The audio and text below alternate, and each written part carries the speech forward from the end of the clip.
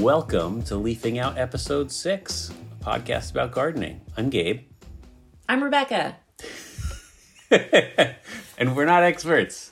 We're amateur podcasters and amateur gardeners sharing what we learn as we learn it on our gardening journey. And today we're talking about first signs of spring and composting. Composting, Gabe's favorite subject. If you want to have a lot of fun at a cocktail party, just get cornered by Gabe and let him talk to you for 30 minutes about composting, whether you like it or not. That's right. All right, Rebecca. Well, I feel like you have a really great love of spring. I mean, who doesn't love spring? But I feel like you have given me a new appreciation of it, and you talk a lot about the way the light changes in February and how that's sort of the first little inklings of spring for you. So I'm curious, what are some of your favorite things about spring? What are the things that you're noticing right now? It's true. I really love springtime. I think it's because my birthday's in late April, and when I was a little kid, I used to always know when the daffodils were blooming. This was in New Jersey. When the daffodils were blooming, I would think,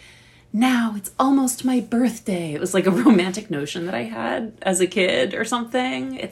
They're here, they're signaling that it's almost my birthday. But it is fun to have a birthday around like cherry blossom season and when things are starting to really get showy and in full on spring. But today, we're not quite there yet, at least not here in New England. Right now, as we record this, we're just a few days before the first actual day of spring, the spring equinox, which is March 20th. I was just researching the equinox, and I'm so bad at science that I always forget this kind of stuff, and every time I Google it, I'm like, ooh, all over again. But for those who don't know, equinox, what does equinox translate to, Gabe? Equal night. Equal night. Equa is equal and nox is night in, I'm going to go with Latin, maybe Greek. I'm not sure. I think that would probably be Latin. On the spring equinox, there are equal amounts of daylight and sunlight. Daylight and nighttime. Oh my goodness. It's the day that the northern hemisphere actually starts tilting toward the sun. So on March 20th, if you're where we are in the U.S., the sun is going to rise due east and actually set due west, which it doesn't do year round.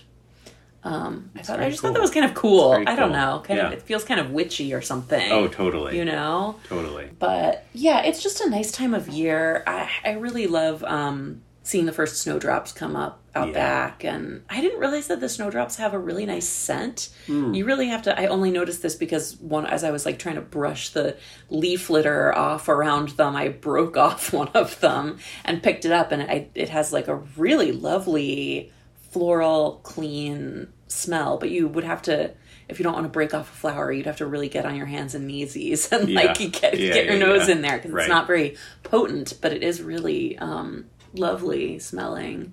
What are your other first signs of spring that you love? I mean, the witch hazel is the thing that comes to mind for me.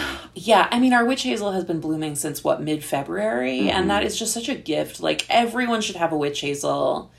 There are a bunch of witch hazels that bloom at different times. I think the straight species blooms in late fall, right? Late fall, yeah. But the one we have is Hamamelis intermedia Arnold Promise. But the witch hazel is just such a gift because it's like the only thing blooming in February, and it must kind of bloom as soon as there starts getting to be enough light. I'm going on a total tangent here, but we were recently doing some work at a local farm, and they do all their farming in greenhouses, and they were talking about how their plants kind of, wake up and start really, the growing season for them really starts around February 15th. Is that what they said? Yeah.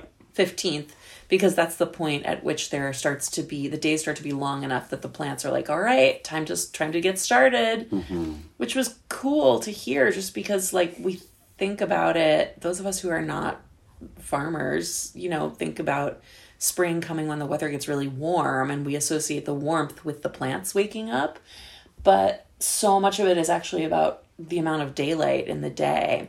I thought that was just so comforting to hear that and think about the like micro seasons within seasons, and how even kind of what we think of as the middle of winter in terms of the freezing weather is a time when the light is changing so much that plants are able to start growing in a totally different way. I just thought that was so cool. Yes, I've heard farmers refer to the period when there's fewer than 10 hours of light per day as the Persephone period, because that's when, even in a greenhouse, regardless of the temperature, growth really stops. So you can keep a plant alive, but it's not going to grow. It'll just sort of survive at whatever size it's at. And then, coming out of February 15th and beyond, it starts to regrow. And so I love the romanticness of that. It's supports my feeling that gardening and farming and agriculture is a very nostalgic work. Full of nostalgia for me anyway. What else am I noticing right now with our plants and stuff? I mean, the snowdrops are coming up and they're beautiful and just so cheerful and friendly to see. I also was looking up at some of the trees and noticing that the shapes of the very tips of the trees is a little bit different because they are starting to produce buds a tiny bit, and it's cool to see they're gnarled, spiky, little tiny bits that you wouldn't notice unless you were really looking for them, but it's happening. I also was noticing that our magnolia has fuzzy buds. And I just learned something that I thought was so cool. The fuzz, of course, has a purpose. And the fuzz is actually protecting the flower inside, insulation. It's like a tiny fur coat. Yeah, of course. That makes so much sense. It's cool. It's keeping the buds from freezing. Yeah. So when the magnolia actually blooms, we can appreciate the fuzzy capsules again. And the other thing I was going to mention is just that we were away last weekend visiting Gabe's parents who live 40 minutes south of us. And it's only 40 minutes. It's a quick drive down there. But because they're so close to the ocean, they're always a couple weeks kind of ahead of us in the spring. And it was so nice to see that the forsythia is already blooming down there. It's just... it's right around the corner, even though it still feels like winter. So the other thing I wanted to mention in terms of right where we are right now in early spring, late winter, is just about not cleaning up leaf litter, which maybe you can speak to. But we've become big believers in not cleaning up your leaf litter right away. There's this big move to... Things start getting a little bit warmer and it's we got to go out and clean up the garden to get ready for the season, and we got to cut down all of the brush and dead plant matter, and inevitably some leaves have gotten blown around. I got to clean up all those dead leaves and make everything nice and tidy. Don't do that. If you're doing that, don't do that. It's really good to wait until the temperature is consistently above 50 degrees, right? Yeah. I just said you should talk about it, and then I talked about it. No, that's great. I'll put a little asterisk on there.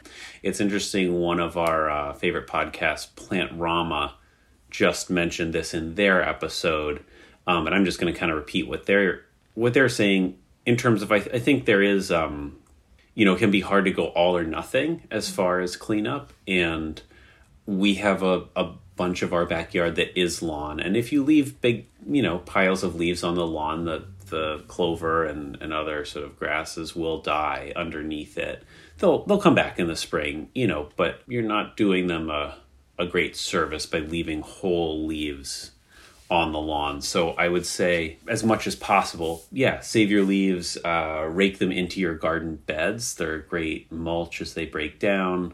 And particularly with cutting things back, even whatever dead stalks you have still sticking up, just leave those. Leave those until you see, the new growth coming. There's sort of, I guess, in my mind, overwinter those stalks are something for the snow to land on. And in the spring, I feel like they give real structure to your garden. I guess it's a matter of aesthetics, but I feel like there's really no downside to leaving those because there are so many insects that bees and other insects that overwinter in those dead stalks. And then, like you're saying, it's only when it's above 50 consistently that they start moving around and you can clean Making that their up. way out. Yeah. Yeah, we think about pollinators as honeybees often. And honeybees are wonderful. Honeybees are not native to North America, though. They're wonderful and they're supportive of our environment. But the native pollinators to North America usually make their homes in the ground over winter and in like dead plant material, like hollow stalks. If you have like an elderberry shrub, or lots of shrubs have this, you can look at the shrub in winter while the material is dead, and if you break a stalk, it's like a straw, and insects are using that space to overwinter. Plus, it's just nicer to do the cleanup when it's nicer out. But I also relate to wanting to get started. You want to get started. Well, I'll give a getting started joy for today, which is that I just planted tomato seeds in the basement. Not in the backyard, though. Not in the backyard. No.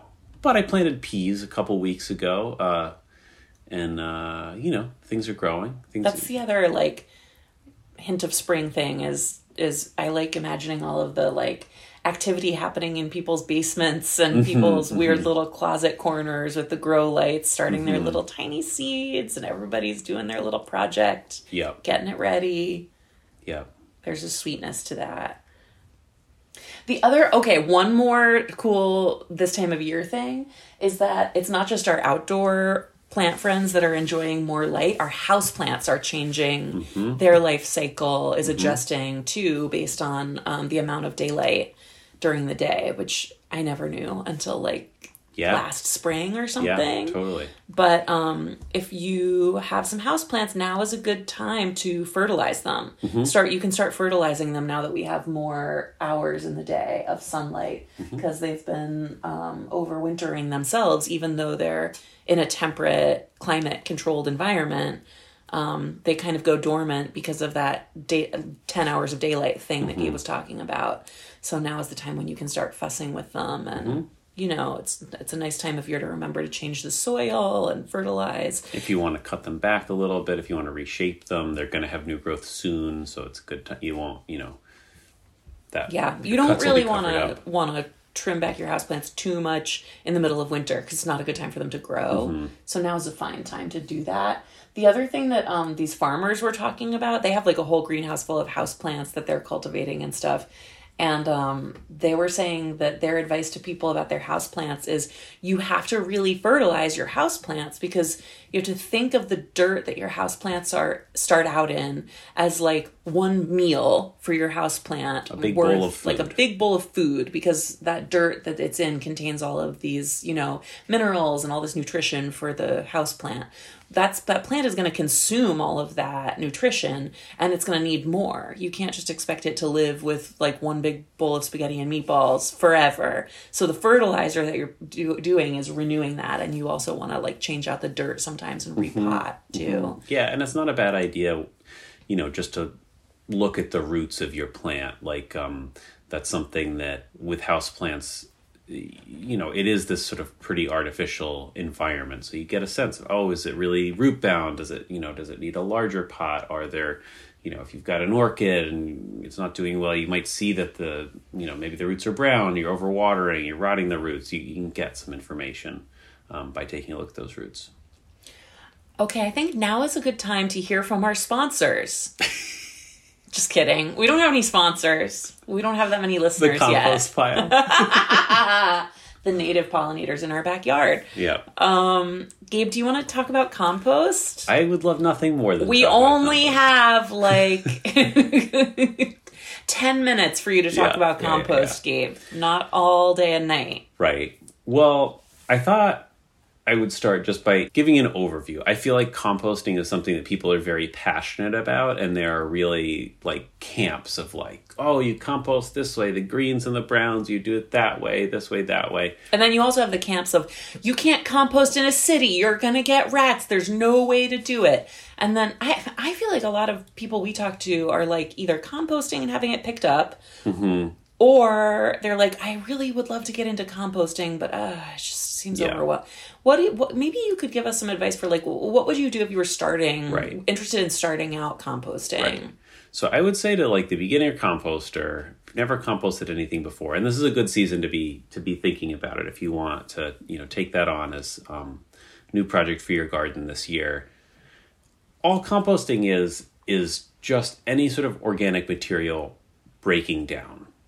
And that is a natural process that you honestly don't need to help along. I mean, you think about, the bottom drawer of your fridge when you leave the lettuce in there too long. Like it's a very sort of artificial, clean environment, and that lettuce is going to break down no matter what you do.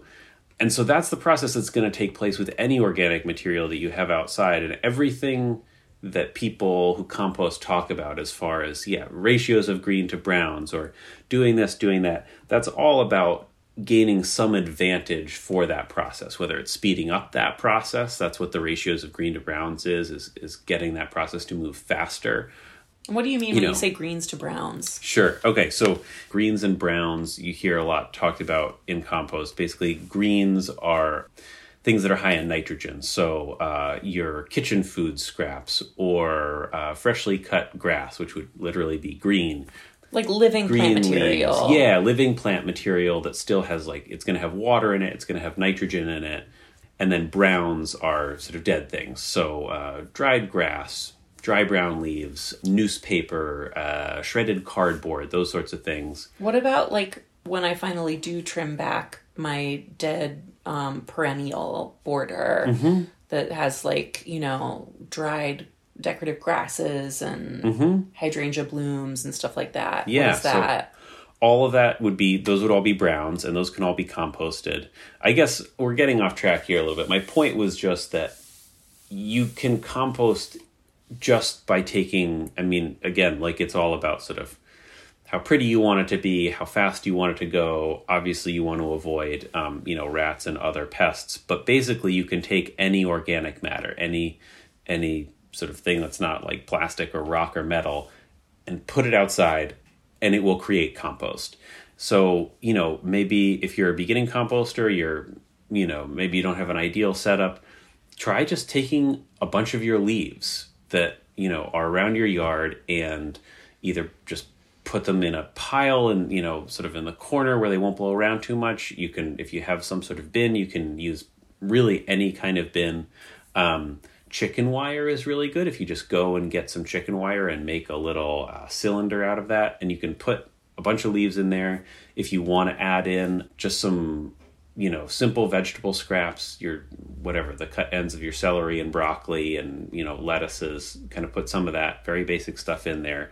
That will break down over time and it'll create a good compost. So are you saying you have all your leaves in this, say you're using a chicken wire, bent into a cylinder shape. If you throw in some kitchen scraps, some carrot peel or rotting celery from the bottom of the fridge, is that going to speed up how fast all of that stuff breaks down? It will, yeah.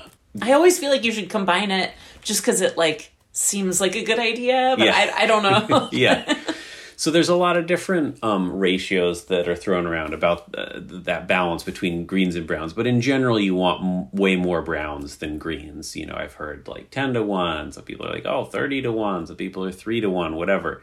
But you want, by volume, a lot more of that brown material than the sort of wet, fresh material for a couple of different reasons.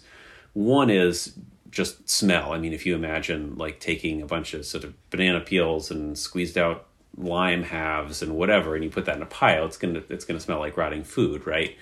If you have that mixed in with a whole bunch of shredded leaves, then it's not going to smell, or it'll smell a little. Maybe you'll get sort of on a hot day an earthy smell, but you won't get that sort of putrid, rotting smell. I guess, I would say that there's sort of any number of roads to go down, but as with so many things in gardening, I think that so much of it comes. It's sort of your own recipe that you need to develop a little bit as far as what kind of organic waste are you actually producing? What are you comfortable with? What might attract pests? What kind of pests do you have in your area? So all of that leads to, in my mind, the best way to get started is start with something like leaves and a few sort of light kitchen scraps, and you'll get a feel for it. You can, there's tons of resources online as you sort of get into it. The metaphor I always come back to is cooking. Somebody says like, oh, sear the steak on both sides. And if you've never cooked before, maybe you look up a video of that or whatever, you're going to come across some different problems that are kind of unique to your situation. But you basically want to have that organic matter somewhere where it's going to be getting some air. You don't want it in like a totally closed container, because then if it doesn't have enough oxygen, it will get kind of gross and a little putrid. And you want it to get some. Is that because of like good bacteria versus bad bacteria?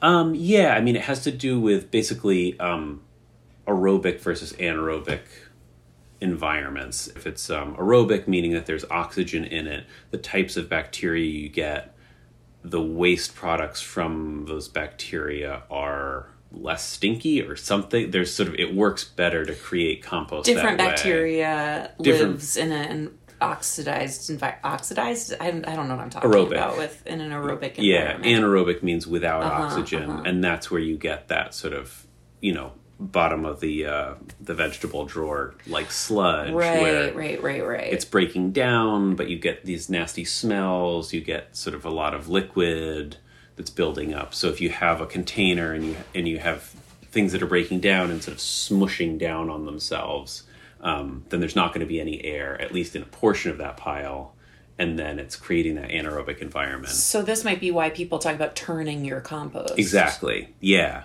I am learning things. Mm-hmm. So yeah, turning your compost is another thing that can be useful. I think I hesitate to sort of say like, yeah, turn your compost, just because it's another thing that sort of intimidates people of like, oh, if I don't turn my compost, it's going to turn into like this sewage heap. And it's like, no. You do need some air in there. That's why the chicken wire can be good. But the turning is often, as long as you are not in some sort of extreme scenario with what you're putting in there, as long as you have plenty of leaves or whatever it might be that's sort of light and fluffy and brown, you don't really need to turn your compost. That will increase the amount of oxygen in there. It'll speed up the process, but it's not a requirement. It's sort of this additional thing that you can do to make it move faster. So do we have compost in the basement that we're going to use in our garden? Yes. So we have a very complicated, some would say overly difficult system of composting. Rube Goldberg system. We really do. But maybe I'll describe it, and maybe in its describe it in like 2 sentences. Excessive corners, there might be something useful. So what we do is we take basically all our food scraps, including small amounts of meat, oil, all that stuff. That's another thing. This is a slight tangent, but people are always like, oh, you can't compost meat. It's like, no, of course you can compost meat. What do you think happens to meat? It breaks down. The risk with meat, oil, food leftovers from a plate is pests. That is, has a lot of calories in it. It smells like something that has a lot of calories in it. And as a result, it's very attractive to rats and raccoons and that sort of stuff. If you take a piece of lettuce and you throw it out into your backyard, that's not particularly more appealing than just a leaf off of a tree, right? There's not... Well, here, but if you're in the country and you have like rabbits and deer and stuff like that, it might be a little bit different depending on like what volume you're talking about and what your circumstances are, right? So this is kind of what your point is about, like, you got to kind of figure out what works for you. This is where you come in with like the barrels that are closed that you can like turn and stuff, but are like bear protective and all of that. Yeah, it definitely depends on your circumstance, but in general, what you're looking at is the thing that you're throwing out there really different than what's already available. So even deer or something, are they really going to come looking for that one the end piece of the lettuce that you cut off? I think probably not. Especially if it's mixed in with some leaves and some other things. Anyway, so we put all of our food scraps in a little container on the counter. Those go into a bokashi system in the basement, which is an intentionally anaerobic environment. It's inside a sealed bucket, and you pour like a little bit of this bran that's inoculated with a specific set of bacteria that begins the process of breaking stuff down. And then after a few weeks, there's kind of this mush in there.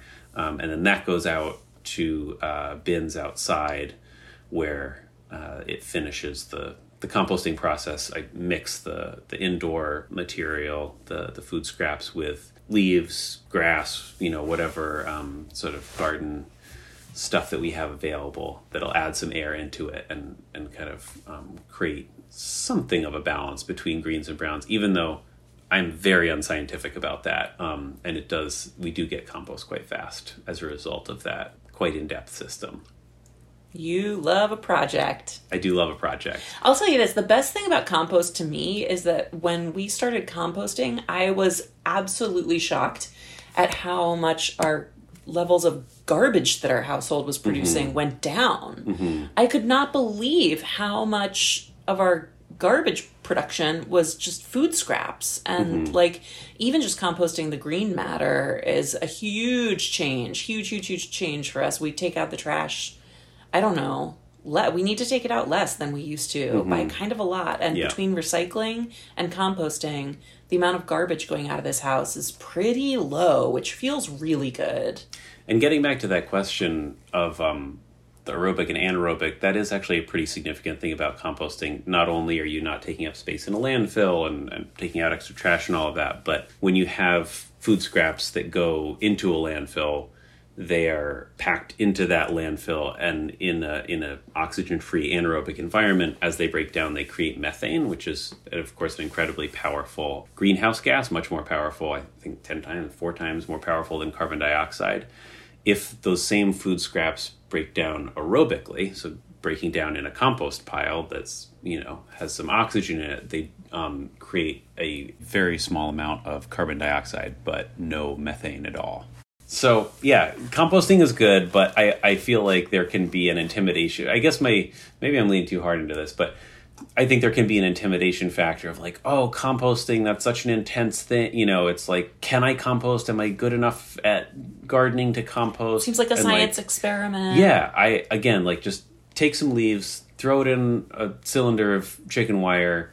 The other thing that you do need is you need a little bit of water. So, you have to have a little bit of a balance between the amount of air and the amount of water. Don't just put those like under the edge of your roof where they get no water at all. If the water just like helps things rot faster, basically, right? Yeah, the water. You just want your compost heap to get rained on. You want it to get some rain. Yeah, that's all. You don't have to like water your. You don't need to water it. As you get into this, then yes, you sort of like manage how much water is in there, this and that. But at the outset, put it out where it gets some rain. You're good to go. We love composting. Write to us with your composting questions. Yeah. And Gabe will answer them on the air. I will answer every single one. If you need to be talked into composting, if you're intimidated about composting, we would love to talk about it. We love this stuff. I think that is going to conclude our episode for today. Thank you so much for listening. Thank you for listening to Leafing Out. If you have a question about composting or anything else you want answered on the podcast, you can email us, or even better, send us a voice memo at leafingoutpod@gmail.com. Or you could DM us on Instagram. We're at leafingoutpod over there too. And it would be so great if you're still listening at this point, could you just go over to Apple Podcasts and rate and review us? That really would help us, and it would help other people who are interested in gardening find our podcast. Happy gardening. See you out there. See you out there.